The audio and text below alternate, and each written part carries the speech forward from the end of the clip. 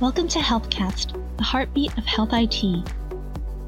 The COVID-19 vaccine is out, and people are clamoring to get it. Fraudsters know this, and they're taking advantage of it. COVID-19 vaccine fraud is a rampant problem these days. Police and federal enforcement agencies are getting waves of calls each day reporting instances and attempts of fraud from people trying to sell the COVID-19 vaccine over the phone and internet, and it's hurting thousands of people, causing terrible financial losses and identity theft. We're here today to learn more about how this fraud is happening and how you can protect yourself and others from falling victim to it. Here to help me learn about it is Health and Human Services Office of Inspector General Special Agent in Charge, Nanette Day. She'll tell us how she's catching vaccine fraudsters and how you can protect yourself from fraudsters out there as well. This will be a part of Government CIO Media and Research's ongoing reporting about counter-vaccine fraud efforts across the country and developments in the vaccination space. All right, Nanette, thank you for joining us on HealthCast today. Thank you for having me. Yeah. So we're here today to discuss the COVID-19 vaccine fraud. But first of all, can you start by telling us what exactly the vaccine fraud is and how HHS OIG plays a role in identifying, understanding, and countering it? Well, the interesting thing is that the vaccine fraud it's just like any other fraud. The fraudsters are just using the same techniques. Basically, what they're looking at is what is the process to get a vaccine? And then they use that process for their phishing schemes. So that's really one area. The other area, of course, that we are concerned about is that there would be any type of fake vaccines being sold or being peddled on the internet or otherwise. So it's those two general areas, but you know what? It's nothing really new. It's the fraudsters using the same schemes, just picking the vaccine environment to do it. Before the vaccine fraud became a prevalent issue, HHS also dealt with COVID-19 testing fraud.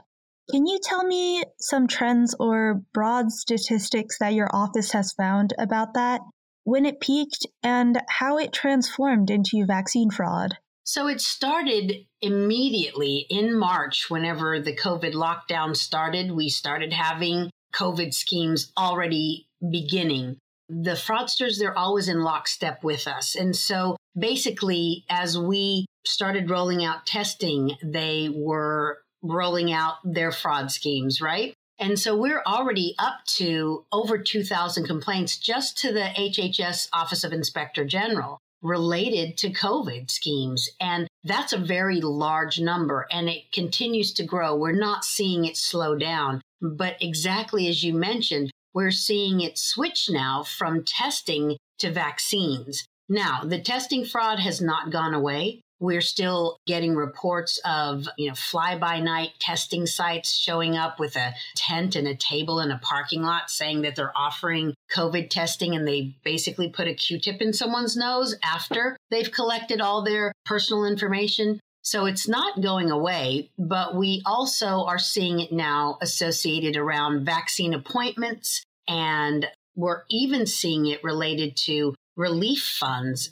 People are being told that they could get COVID grants from Health and Human Services, or that they could get some type of COVID relief, and they will be asking them again to provide their personal information. Lastly, we saw that they were offering people opportunities to participate in COVID vaccine trials to be paid for that participation. But in order to get paid, you had to give them your bank account information. Again, it was all just a scam. Right. So it's not just, the issue of getting the vaccine itself, but it really is a multi-pronged issue of fraud.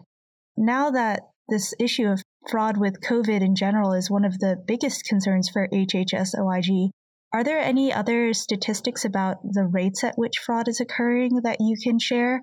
And maybe some other examples of how it's impacting people? So the interesting thing is that, the number of fraud schemes that are out there, they're increasing, right? Every single day we kind of see something new and something comes into the hotline and we're like, okay, now they're sending text messages to people saying you need to click on this link, or now they're sending emails that you need to do this, or they're now calling people on the phone with this new type of scheme. So they're constantly evolving. The statistics, like I said, we can see up to 30 complaints in a single day across the board on just a COVID related scam. And that's actually a really high number for us. It is crossing the entire country. We're getting complaints from every state in the country. So we know also from that it's very widespread.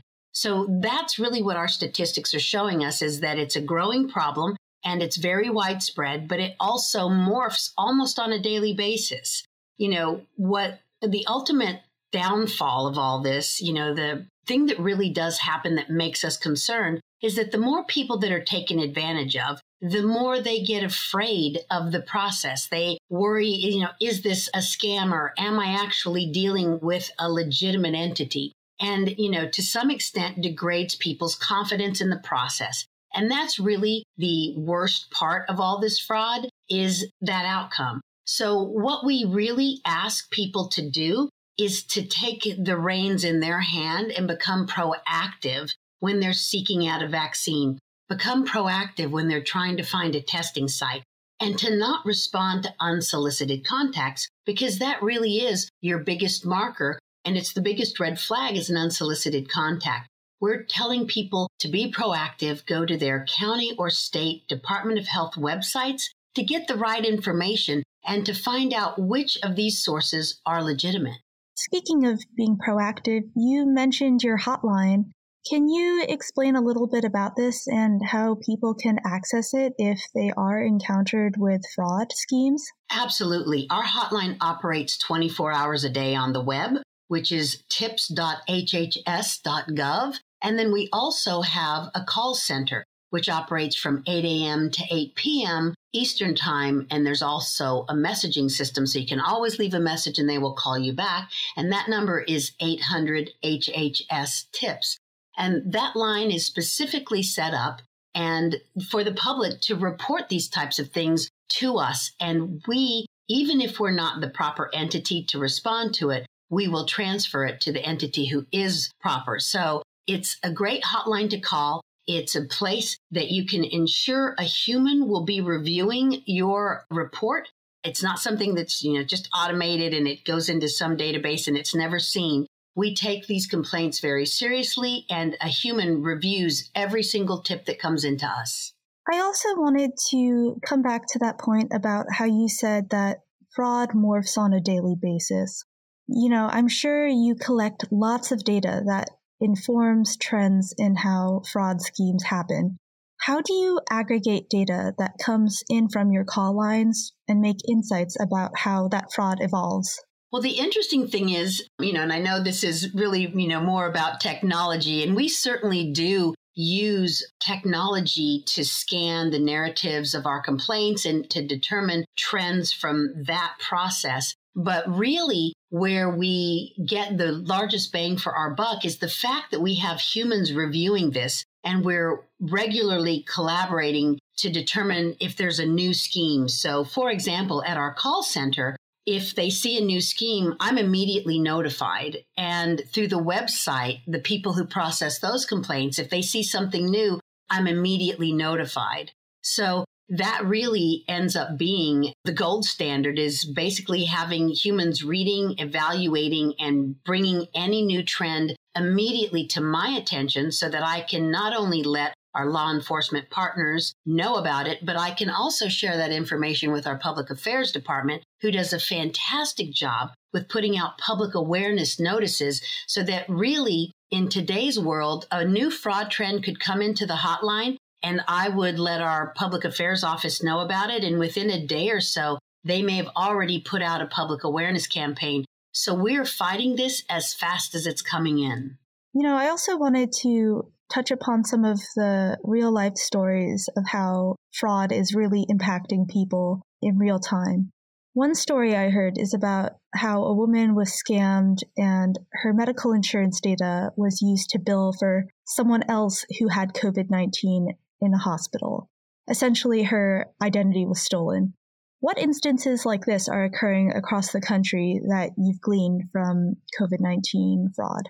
Well, the interesting thing about, and that's an extraordinary story, but it actually is not that extraordinary. We were seeing it in the opioid arena regularly. And it's what is called medical identity theft. Somebody steals your medical identity in order to receive treatment or prescriptions. And so with the opioid abuse problem, people were having their identity stolen, and then they were showing up at pain clinics or other doctors' offices purporting to be that individual in order to obtain an opioid prescription. So that's where we were really seeing this area. We were seeing the largest problem was in that area.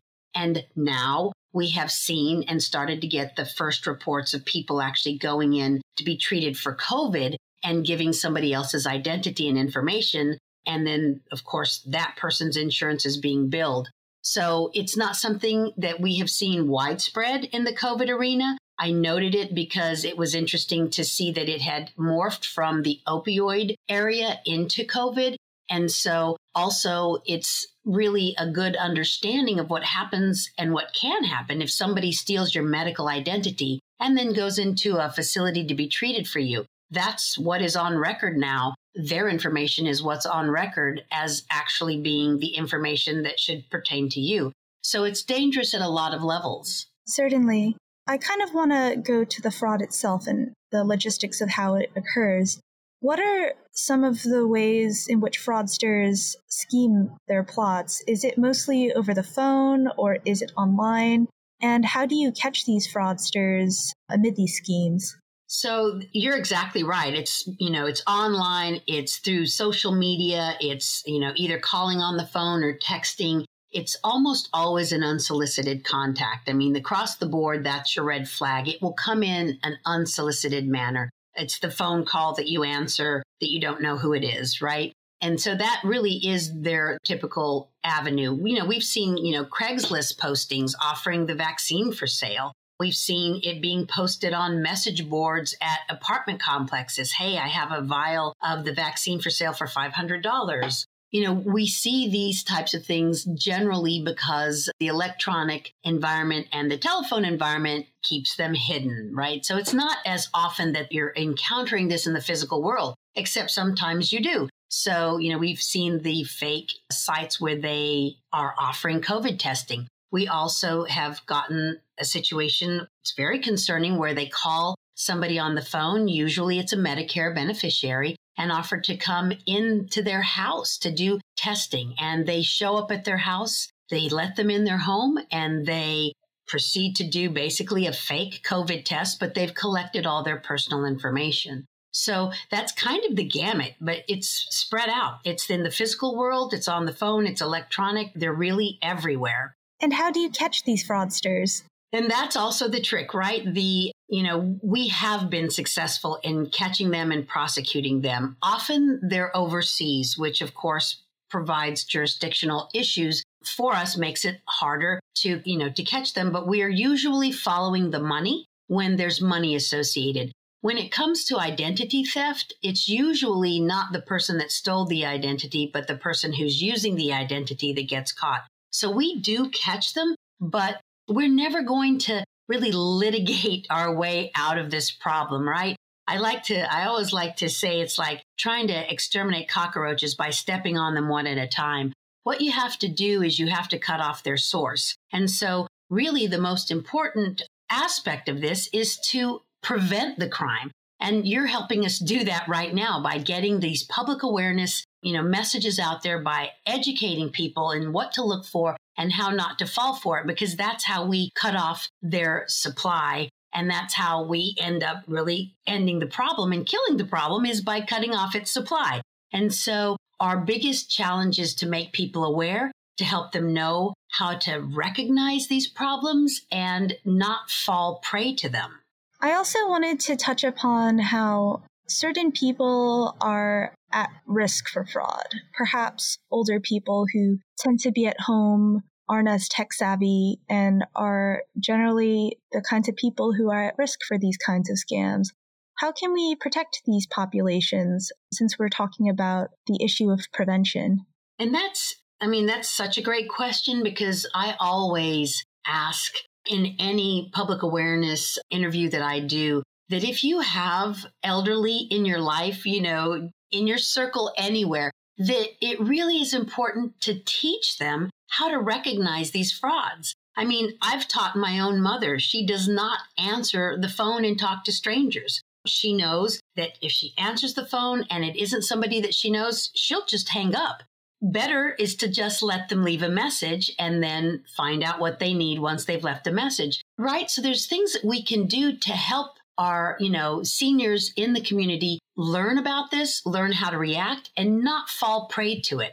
The most heartbreaking thing is that I see this complaint come in regularly. Somebody says, my mother has dementia, and they called and they were preying on the fact that, that she was confused, that type of thing. And so in those instances, you really want to help them have either a script so that they don't have to remember what they say, or do a better job of managing the types of calls that are allowed to come in, right? And so it really is incumbent on us to try to protect our seniors and to try to educate them and to try to mitigate the avenues by which a fraudster could get access to them.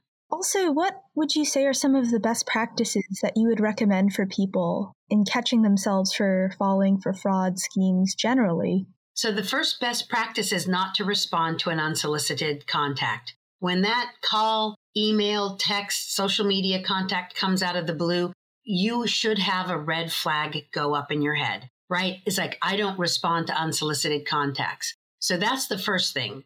You just need to have that as a policy. The second thing is, if you are going to entertain an unsolicited contact, you have to do your due diligence and verify that they are a legitimate entity. You need to ask them questions. You could even hang up and say, I'll call you back after I've done a verification of who you are.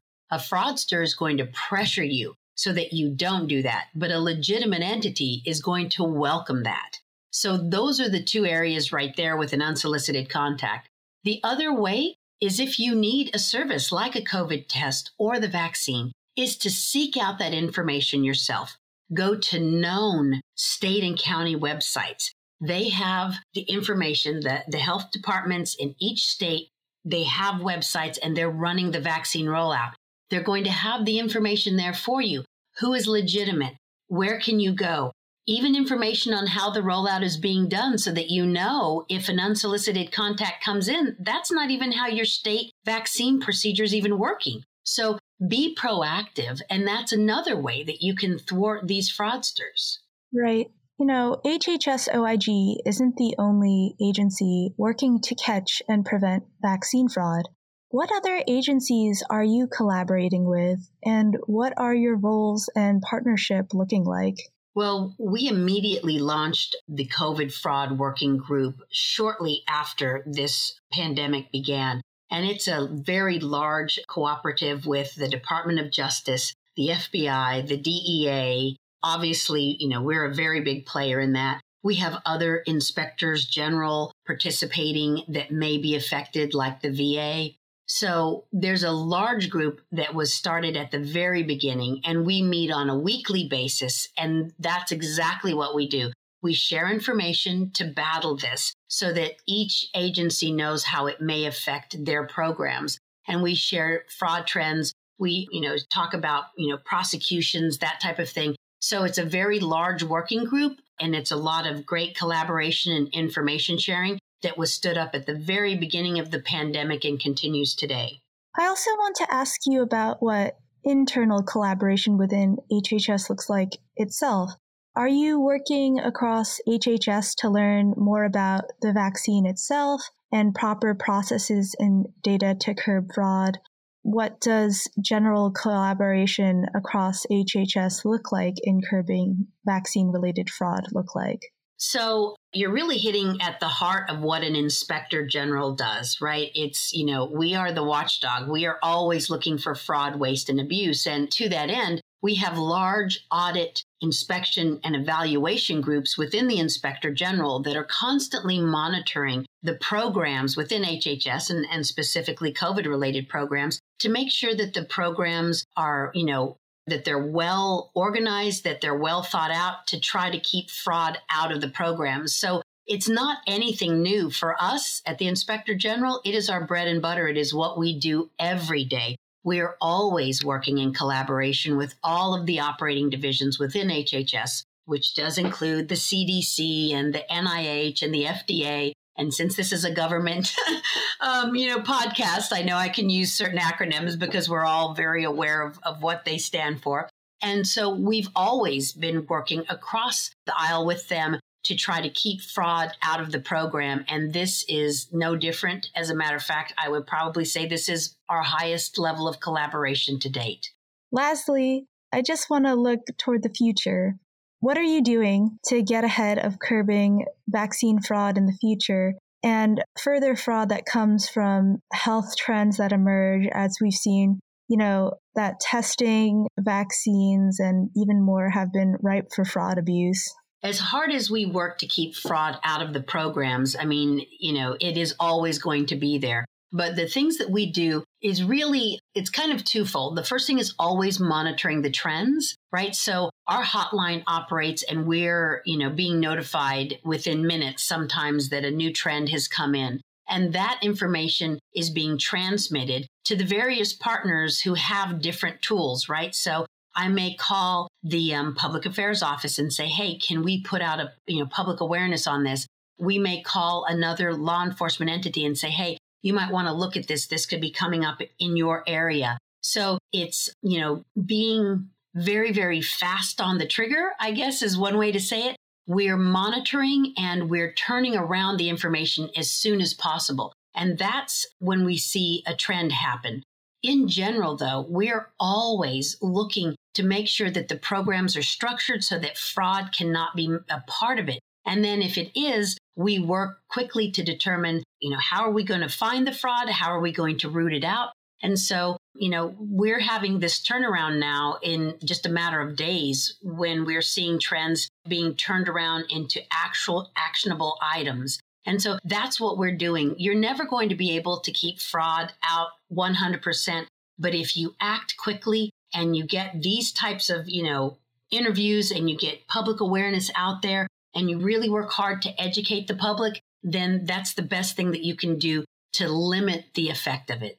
Well, we certainly learned a lot today, and I appreciate you taking the time to share your work, and best of luck in countering all the fraud moving forward. And thank you so much for having us and helping us get this information out there.